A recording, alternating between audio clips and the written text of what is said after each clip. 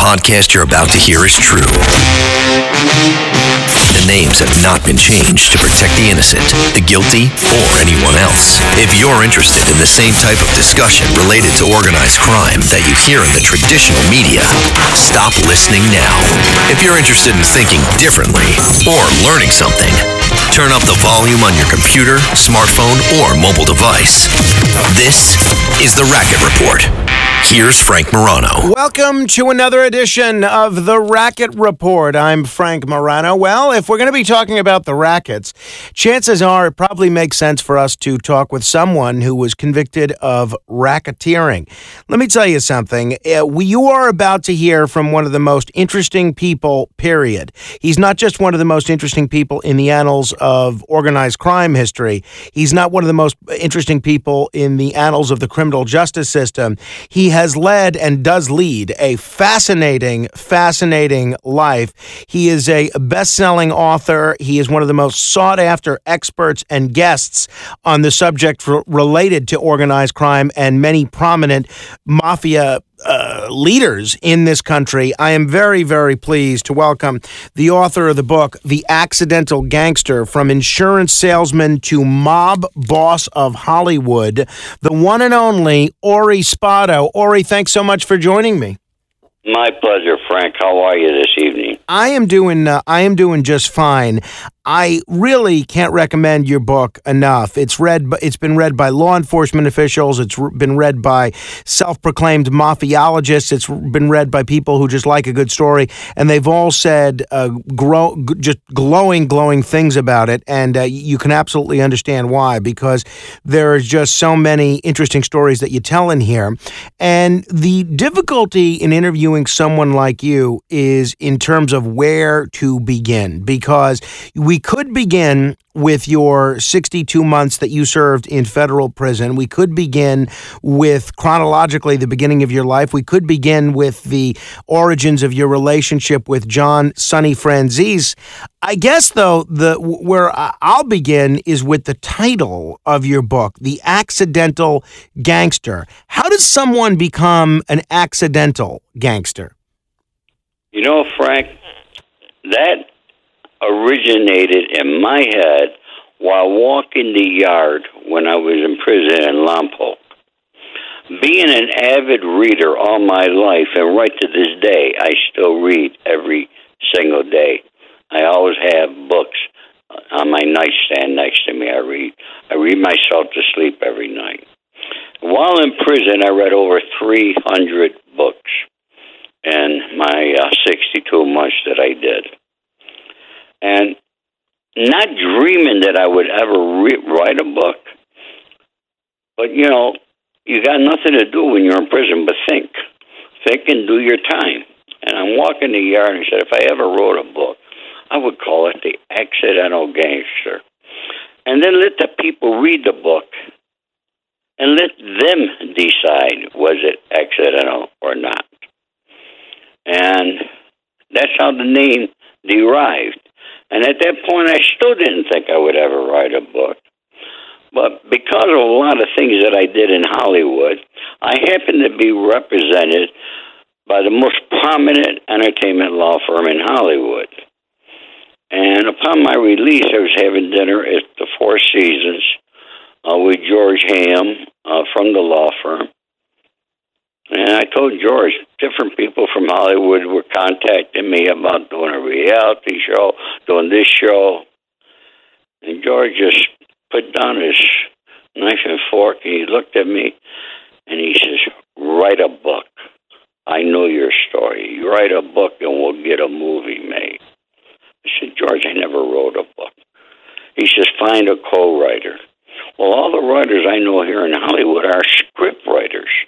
And writing a script and writing a book are two different things.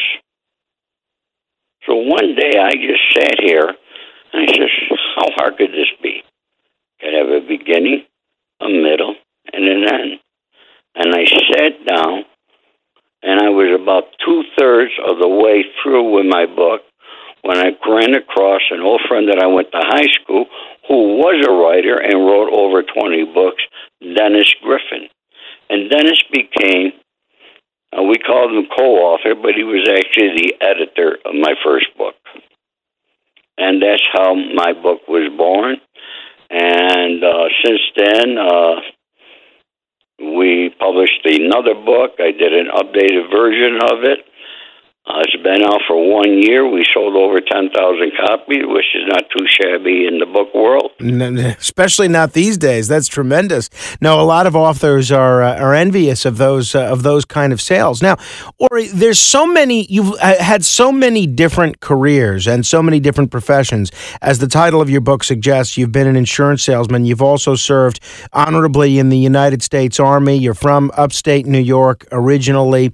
But so many of the adventures that you've had, so many of the occasions that you've had to rub elbows with bold-faced names and to be in a position to tell a lot of these interesting stories, deal with your time as a so-called Hollywood fixer.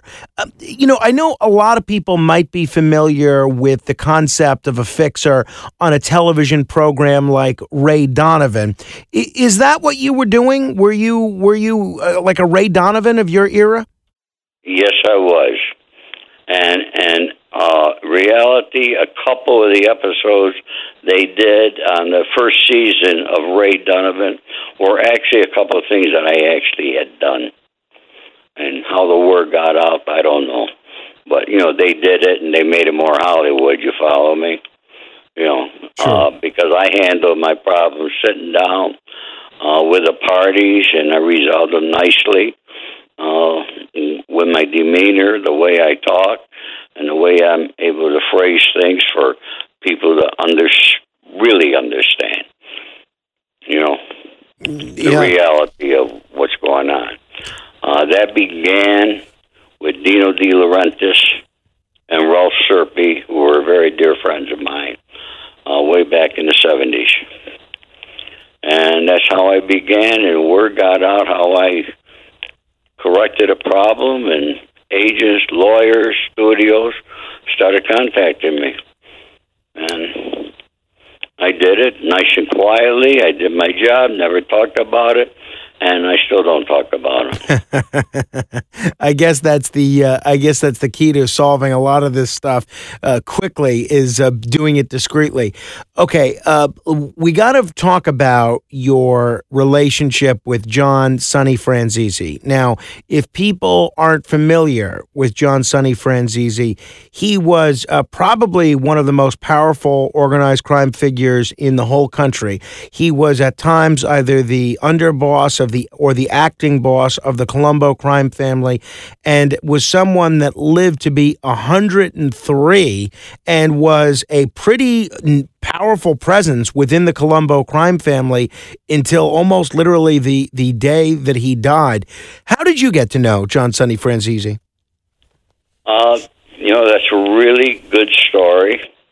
Before I met Sonny, I'd actually met Frank Costello, Russell Buffalino, Carlo Marcello. I mean, I knew all these guys. But, I knew them on business dealings.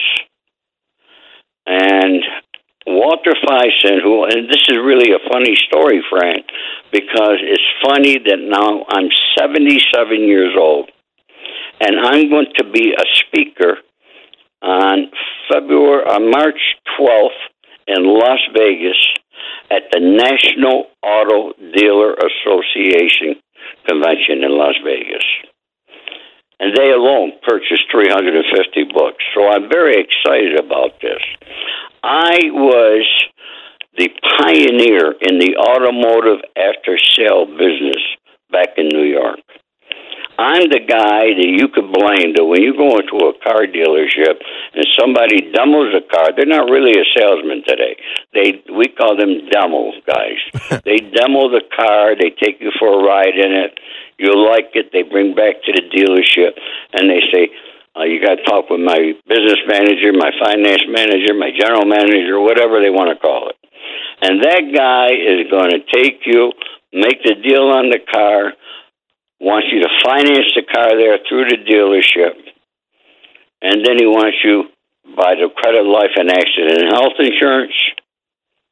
And by the paint sealant, the rust proofing, the automobile alarm, the warranty, and the sun and the moon. They'll sell you everything. And I'm the guy that trained the salespeople in dealerships how to do that. I had a school in upstate New York.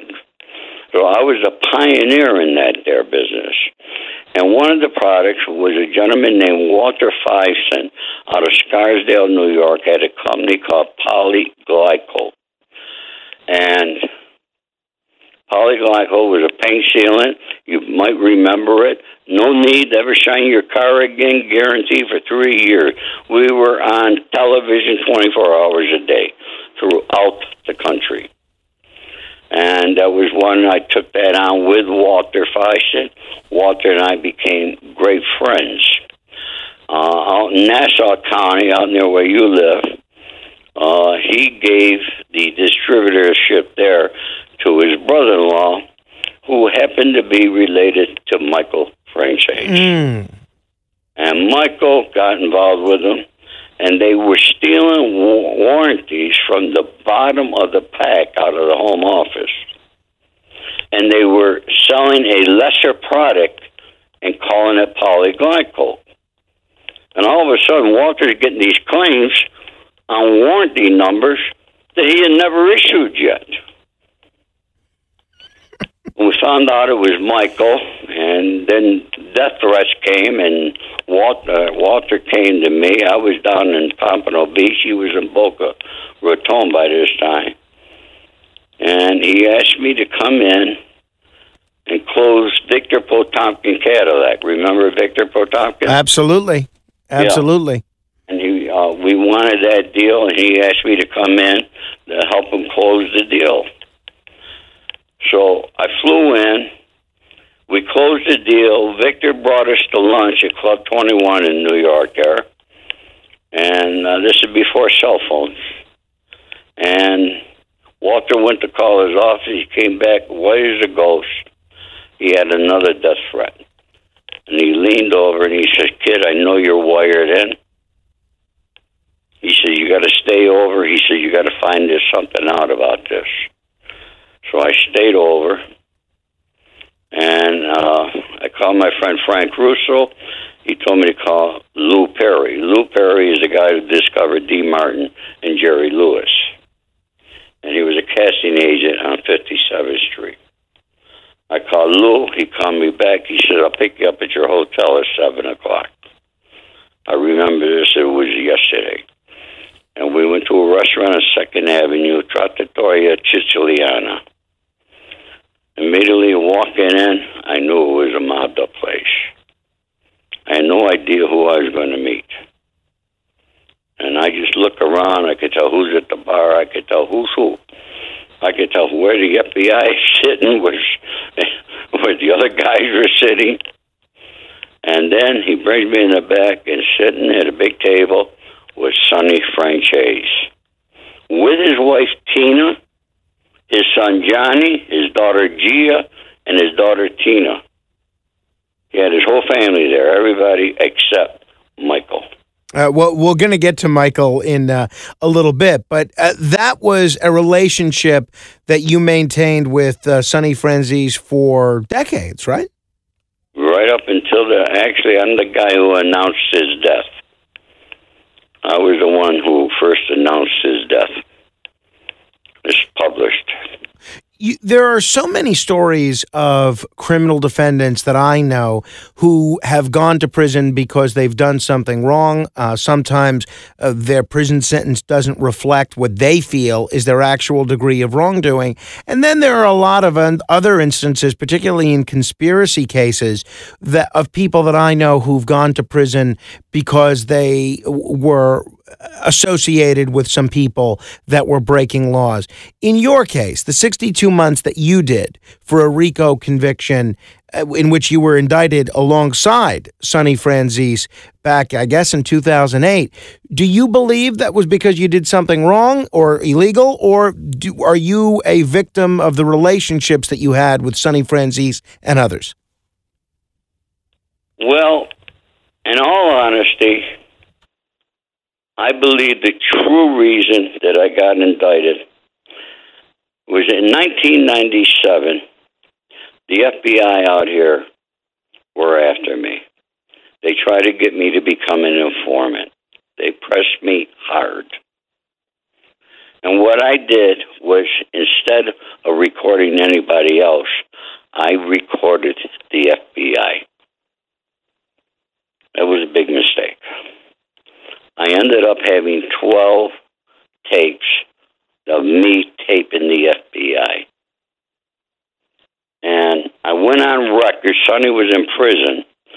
And I knew I was going to get in trouble. And you got to remember something which most people don't realize. Here I am with Sonny Franchise back east. But out here, I was with Jimmy Conchi, who was the underboss of the Los Angeles family. And it was like a crazy thing. When I'd be in New York, I stayed at the Warwick. Sonny was living with me at the Warwick. And when out here, Monday morning, Jimmy Conchi came from Palm Springs, and he was living with me during the week up here, and he and I were doing things. But we went on record with Joe Todaro, the boss of Buffalo, with me taping the FBI. And Joe actually wanted me to keep doing it. But I knew I had to go on record because I knew I would get in trouble for it. Now, explain to folks what was your rationale. What were you trying to do in recording the FBI? Well, the FBI, they just wanted the Italians. I wanted to get, how they're only looking for Italians, how they're looking to, to create a problem, to bring somebody in on a conspiracy. That's what they do, okay? A lot of conspiracy charges are created by the informant. Like my conspiracy charge on cocaine, that was all started by an informant. And he brought me and the acting captain of the Colombo family, Michael Catapano, who Michael and I never discussed drugs. I was never in the cocaine business. And I would never go into cocaine business.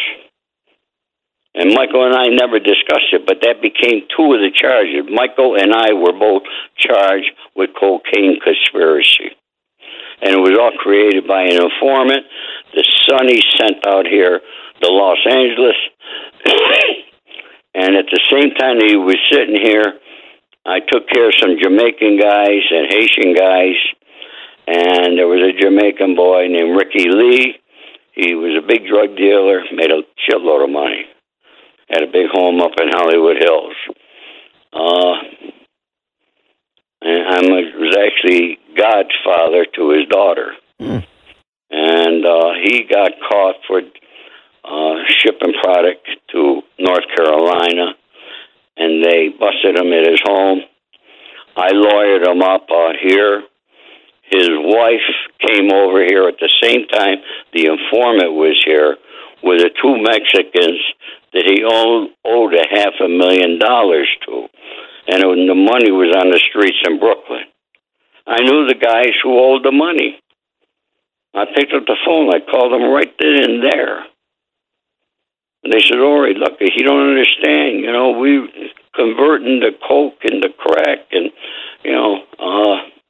it's taking longer, but we got 100,000 ready. And the informant said, I got somebody. I'll send them right away. You got to remember, this guy, his name was Guy Furtado. Sonny endorsed this guy like you can't believe. Guaranteed him. And every word that I ever said to him, every word that Sonny ever said to him was all on tape. And that became a cocaine conspiracy charge on me when there was no intention. Because he starts talking. We picked up $100,000. They never gave me the other $400,000. And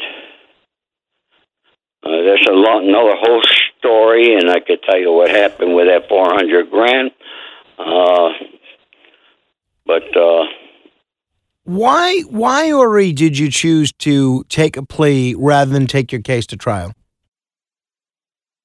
If I went to trial, I was going to go to trial, and I got very lucky that I got severed from the trial of Sonny Franchise. because what happened, you got to remember, Sonny and I were very close. I mean, Sonny would call me for anything. And the words were, hey, buddy, you got to come in. I got to talk to you. And I fly in. You know, they call, you go. And this time, he didn't call me. And the informant was going back to New York and telling the captain, Michael Catapano, all the money they're going to make on this big cocaine deal with Ori. See, he was trying to get the Mexicans to give him 50 kilos every 2 weeks. And everything's going to go through Ori. I had no intention of doing this. And they weren't going to give us any product because they're still owed $500,000 from that's on the streets of Brooklyn. They're not going to get no product on the cuff until they get paid. So he's talking to Catapano, and he's got all these big numbers that Catapano thinks he's making with Ori. And I want you to remember, me and Michael Catapano never spoke about it.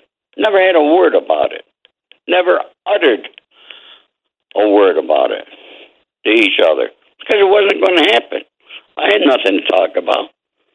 But he was talking, and all this is on tape. And then Catapano's getting pissed off because time is going by. He's not seeing no money. And he's asking the informant, what's going on with this deal, Ori? And then the informant says, I think Ori's doing the deal and he's screwing us and not paying us the money. Well, Michael goes to his uncle, who is Sonny. And he gets permission to whack me. Wow. And I found that on a tape. That's how I ended up getting severed from the trial. That was a blessing. It was a blessing.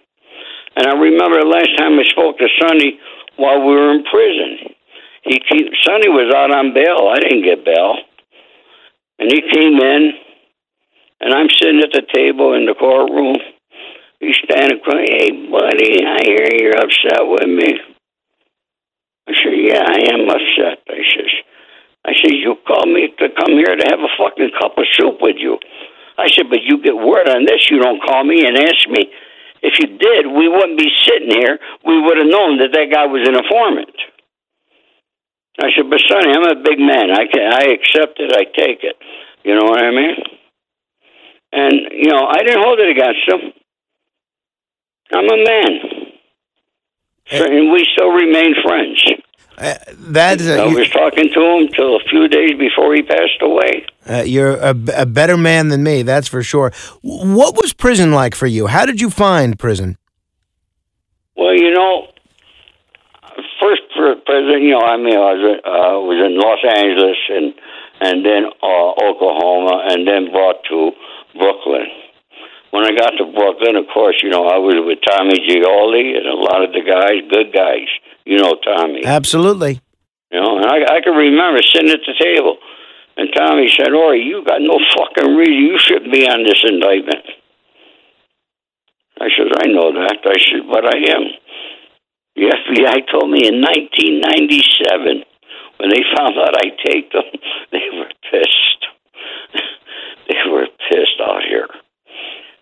And they told me, 1997, we will see the day you are chained, shackled, put on Con Air, and brought to Brooklyn.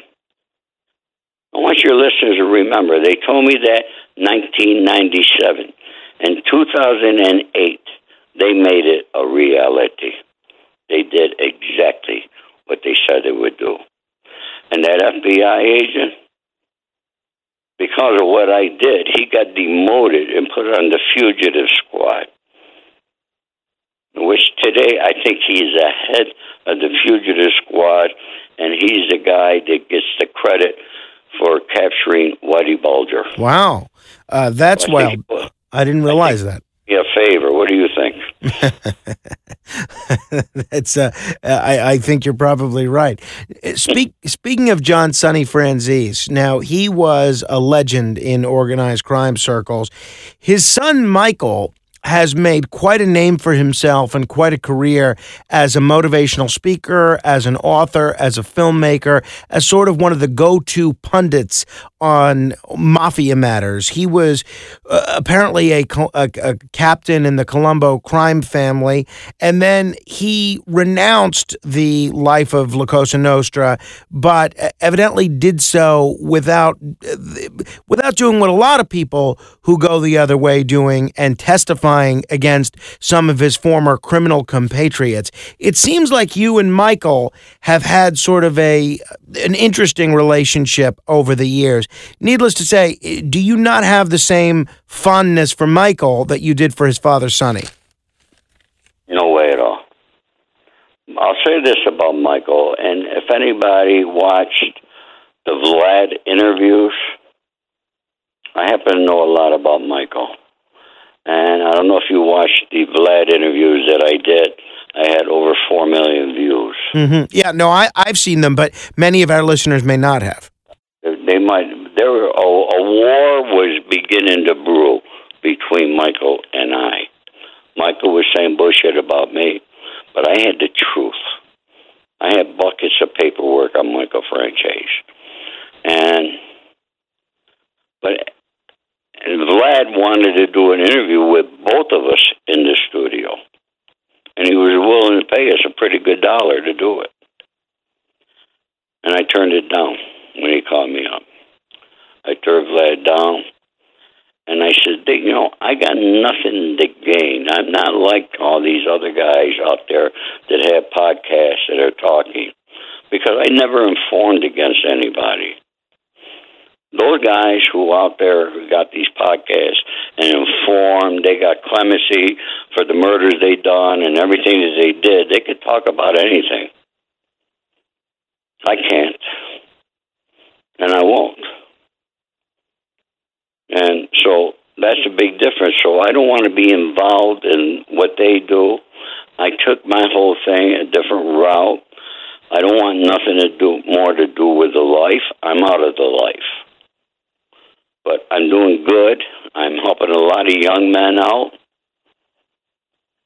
And so I did a video, and I ended the war with Michael Franchise. He and I had a few words over Facebook Messenger after that there.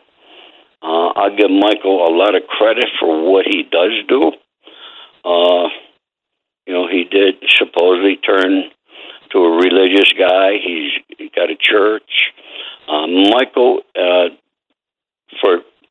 absolutely is a very intelligent guy. There's no question. He wanted to become a doctor originally, and he could have been a doctor. Michael was a smart guy, and I'll give him credit there. And that's about the most I'm going to say about Michael Franchise. Fair enough. If people are just tuning in, well, I guess chances are if you've clicked on the podcast, you know who you're listening to. But we're talking with Ori Spado. He's the author of the book, The Accidental Gangster, From Insurance Salesman to Mob Boss of Hollywood. Let me ask you about that title, Mob Boss of Hollywood. There have been a few sort of infamous people over the years that have had that title as you have. People like Jack Dragna, people like Bugsy Siegel, people like Mickey Cohen. And then usually you're described as the sort of the fourth mob boss of Hollywood. Do you feel like that's an accurate characterization? Were you the mob boss of Hollywood? I never thought I was. But, let me tell you the story, how it began. The real boss out here, his name was Pete Milano. And like I told you, Jimmy Cacci and I were very close friends. Jimmy's brother, Bobby Milano, that a lot of people probably knew him. Bobby was a great singer. His real name was Charlie Cacci, from Buffalo also. He was married to Keely Smith. And Bobby passed away. He was very sick. I was going to put him up at the Queen Mary, give him his own room up there to sing on weekends and so forth. And he got so fast, he got sick. And I remember it was a Saturday morning. I drove down to the desert because I was leaving on Sunday to go to New York. And he was laying in his bed, and his sister was here, and his brother-in-law from Buffalo, Keeley, everybody was at the house. And Charlie had told everybody he wanted to see me. And I went into the bedroom, I laid on the bed, I says, "What's up, Charlie?" I called him Charlie, everybody else called him Bobby. I said, "You're worried about your brother?" He says, "Yeah." I said, "Don't worry about Jimmy, Charlie. Worry about yourself. I want you to get better." I said, "I'm going to have you on the Queen Mary. You're going to knock the lights right out over there." I said, "Don't worry about Jimmy. I'll take care of Jimmy." And he grabs my hand and with both his hands. I will never forget. He says, "Ori, do you promise you'll take care of Jimmy?" I says, "You got my promise, Charlie." He says, "Because, Ori, your word is the best in the world." I'll never forget that. I left there crying. I flew to New York. I got there Sunday. I called Jimmy. Charlie had died. He passed away. They had a one-day service for him in the desert. And Pete Milano sent 2 guys down for their condolences. You know what their condolences were? What's that? They went to Jimmy, and they told Jimmy that you got to talk to Ori because everybody thinks Ori is the mob boss of Hollywood. That comes from a boss. Passing that word to the underboss to tell me that. You know what Jimmy told him? Jimmy told him, he says, "Tell Pete to go fuck himself." But where did that belief come from, that you were the mob boss of Hollywood? Was it just due to your relationship with high-profile organized crime figures like Sonny Franzese in the East and Jimmy Cacci in the West? You know, I honestly, I made a lot of moves in Hollywood. I was known at every restaurant. Every valet guy in town knew me. Everybody knew me. Any restaurant I walked in, they knew me. I got super service no matter where I went. A lot of times I never got a bill. I always had a couple guys around me, you know what I mean? I had my own guys. I had my own crew. I never did nothing with the guys out here except for Jimmy Cacci. Jimmy and I made a lot of money together out here. And the fights I had with Sonny, and that's like Sonny saying, "You're with me, fuck Jimmy." Jimmy saying, "You're with me, fuck Sonny." Can I say fuck? It's a podcast. You can say whatever you like. We'll edit it out for the radio when we play this portion of it. You've mentioned a few times the Queen Mary. I think people are familiar with the ship, the Queen Mary. And your book, you tell an interesting story about how you came to have a stake in it. What is your involvement with the Queen Mary? Well, that's another funny story. All my stories begin out funny. Jerry Zimmerman introduced me to the Queen Mary when Joe Prevotel took it over after Disney abandoned it. Disney literally abandoned the property and the ship. And Joe Prevotel, who was the head of the Port of Long Beach, the city asked Joe to run the ship. And he was looking for several millions of dollars.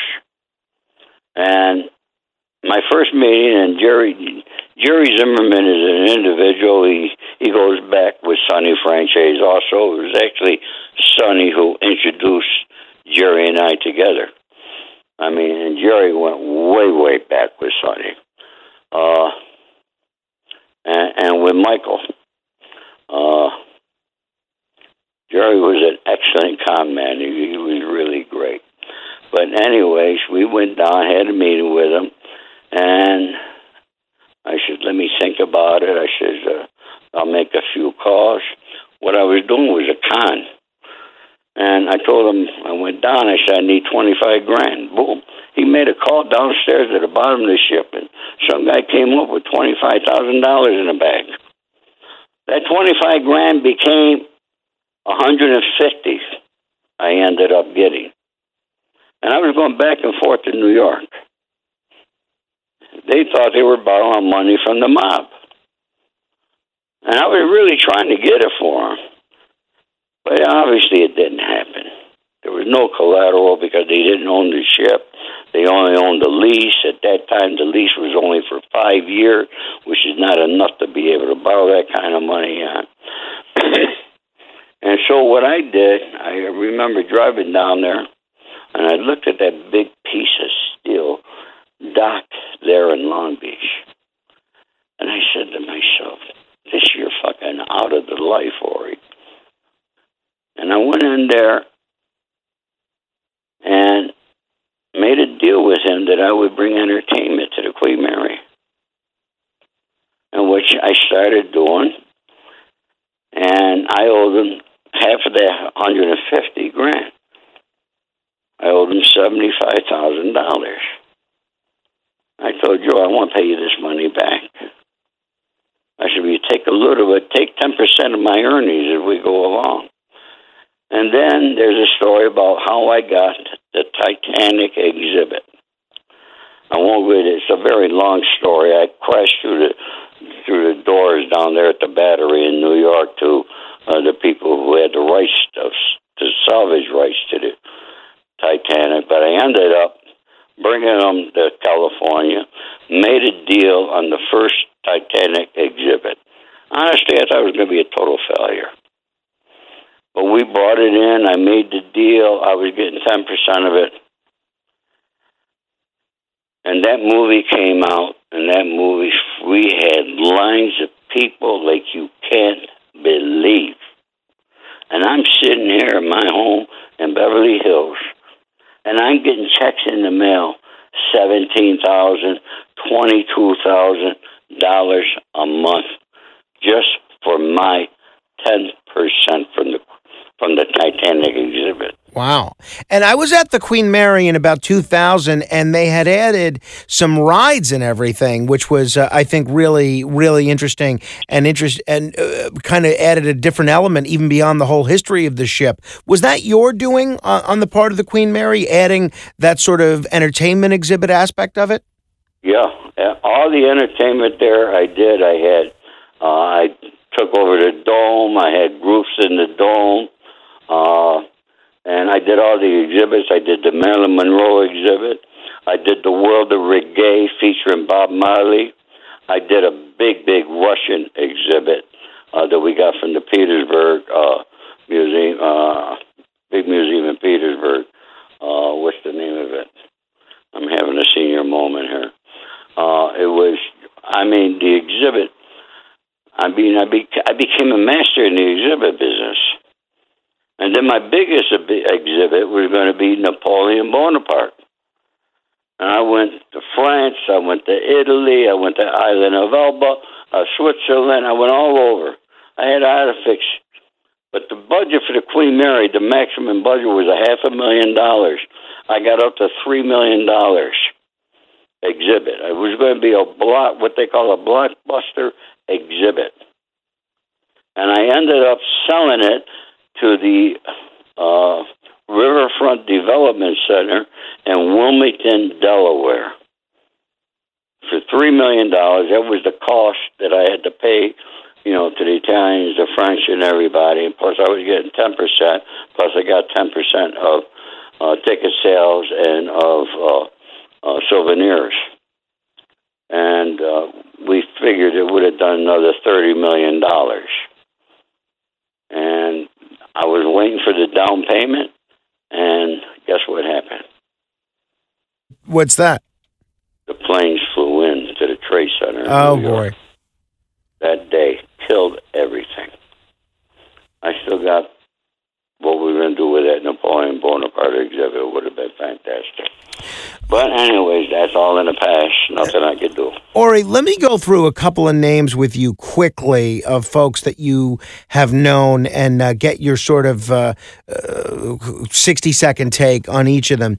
A lot of people have seen the Netflix film The Irishman, the Martin Scorsese film. One of the more memorable characters in that film is Russell Buffalino, the Joe Pesci character. As you alluded to earlier, you knew Russell Buffalino. Who was he? How did you find the cinematic depiction of him by Joe Pesci compared with the real life Russell Buffalino?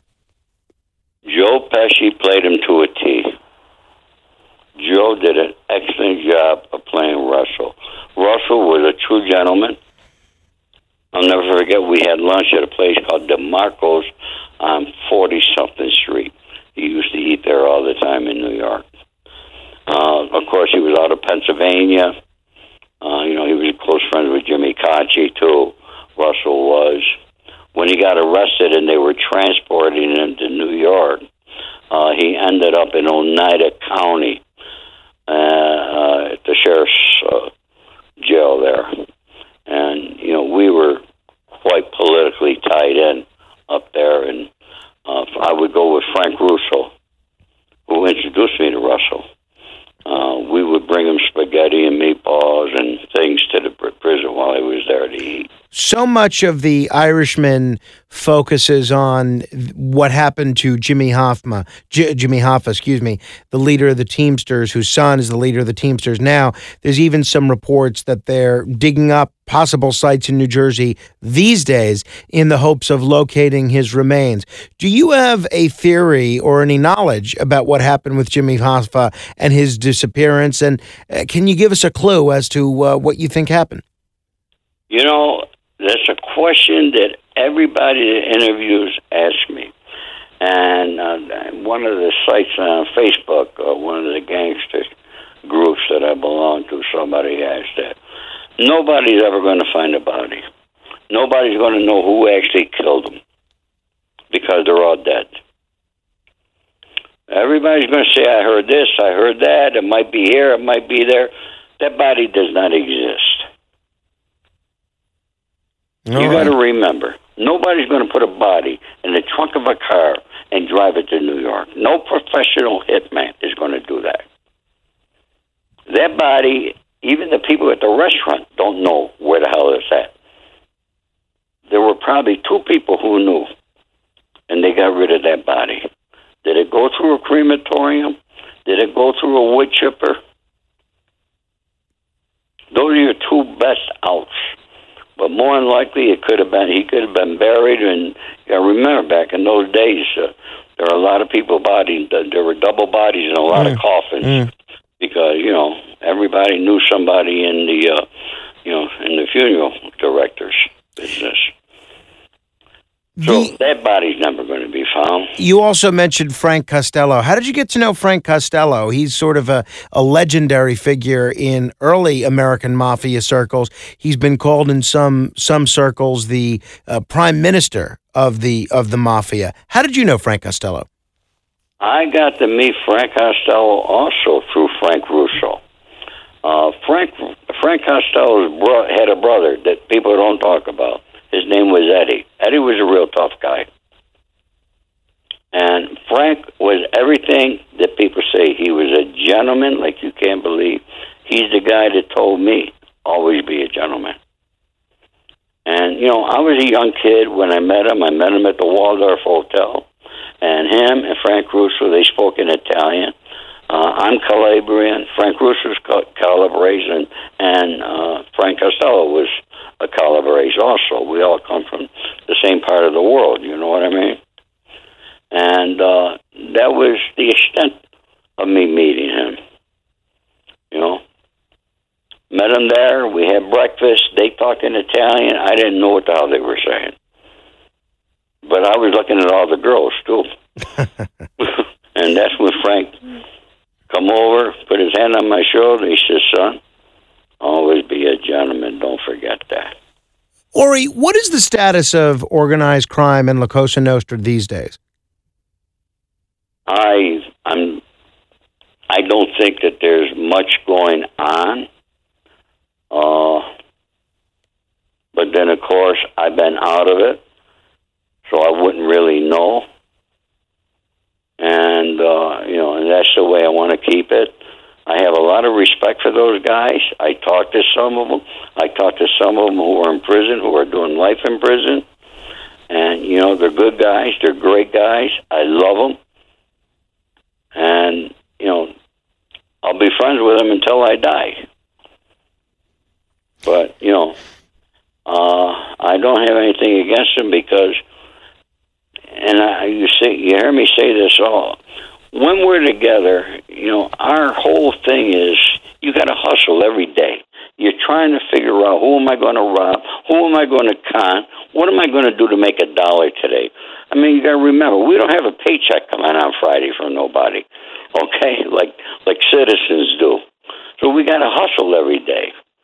And I have a lot of respect for those guys. And, particularly for the older guys. Has it changed through the years? It's absolutely changed. I hear stories that they're using text messaging and all this bullshit of communicating with each other. In today's world, I mean, shit, I got a ticket a few weeks ago for a camera light running a red light. I mean, they got cameras all over. You can't get away with anything these days, that's for sure. You can get away with anything. Yeah. Let me end with this, Ori, and you've got a great website, and I want to encourage people to check it out. It's called theaccidentalgangster.com. They could buy the book on there, as well as a lot of other things. One of the things that you're selling on there is one of the most creative things I've ever seen anyone sell, and I think I might try and steal this idea for myself. You're selling an autographed face mask, and what it looks like is almost like an old-fashioned death mask, a mold of your face. Tell me about this autographed face mask and how this idea came to be. Well, there was this gentleman out of Florida that contacted me, and he makes those. And he happened to have an old one of Frank Sinatra. And this guy on his own, he was going to Las Vegas. He was doing one on the lawyer there, Oscar Goodman. Everybody knows who Oscar Goodman is. Close friend of mine, been a regular on my programs over the years. Yeah, so Oscar Goodman, which, by the way, Oscar is doing a recipe for a cookbook by a girl named Sandy Costa. Her husband was a big lawyer, represented a lot of gangsters in Las Vegas, and they all used to go to her house, and she got everybody's recipes and stories, and she asked me to write a recipe for my pasta bolognese that I make, and a story of my time in Las Vegas, which I done, and it's going to be a cookbook. I mean, she got Tony Spolaccio, she got Oscar Goodman's, his favorite food, all right? And, I mean, it's going to be an amazing book, and I wanted to put that out and let people know. Watch out for that book that's coming out this year. That should be something. You could check out a lot Ori's book and even get a copy of his face at theaccidentalgangster.com. Do yourself a favor, check out the book. Ori, you got to let me know when you're in New York next, and we could do this in person. That'd be beautiful, Frank. Thank you. I love you. Likewise, my friend. All right. God bless you. God bless all your people back there in New York. Thank you very much. Check out the book, Accidental Gangster, From Insurance Salesman to Mob Boss of Hollywood. Hey, if you enjoyed this podcast, please share it with a friend. If you haven't done so already, please subscribe to this podcast. Until the next time we meet in cyberspace, I'll see you on the radio.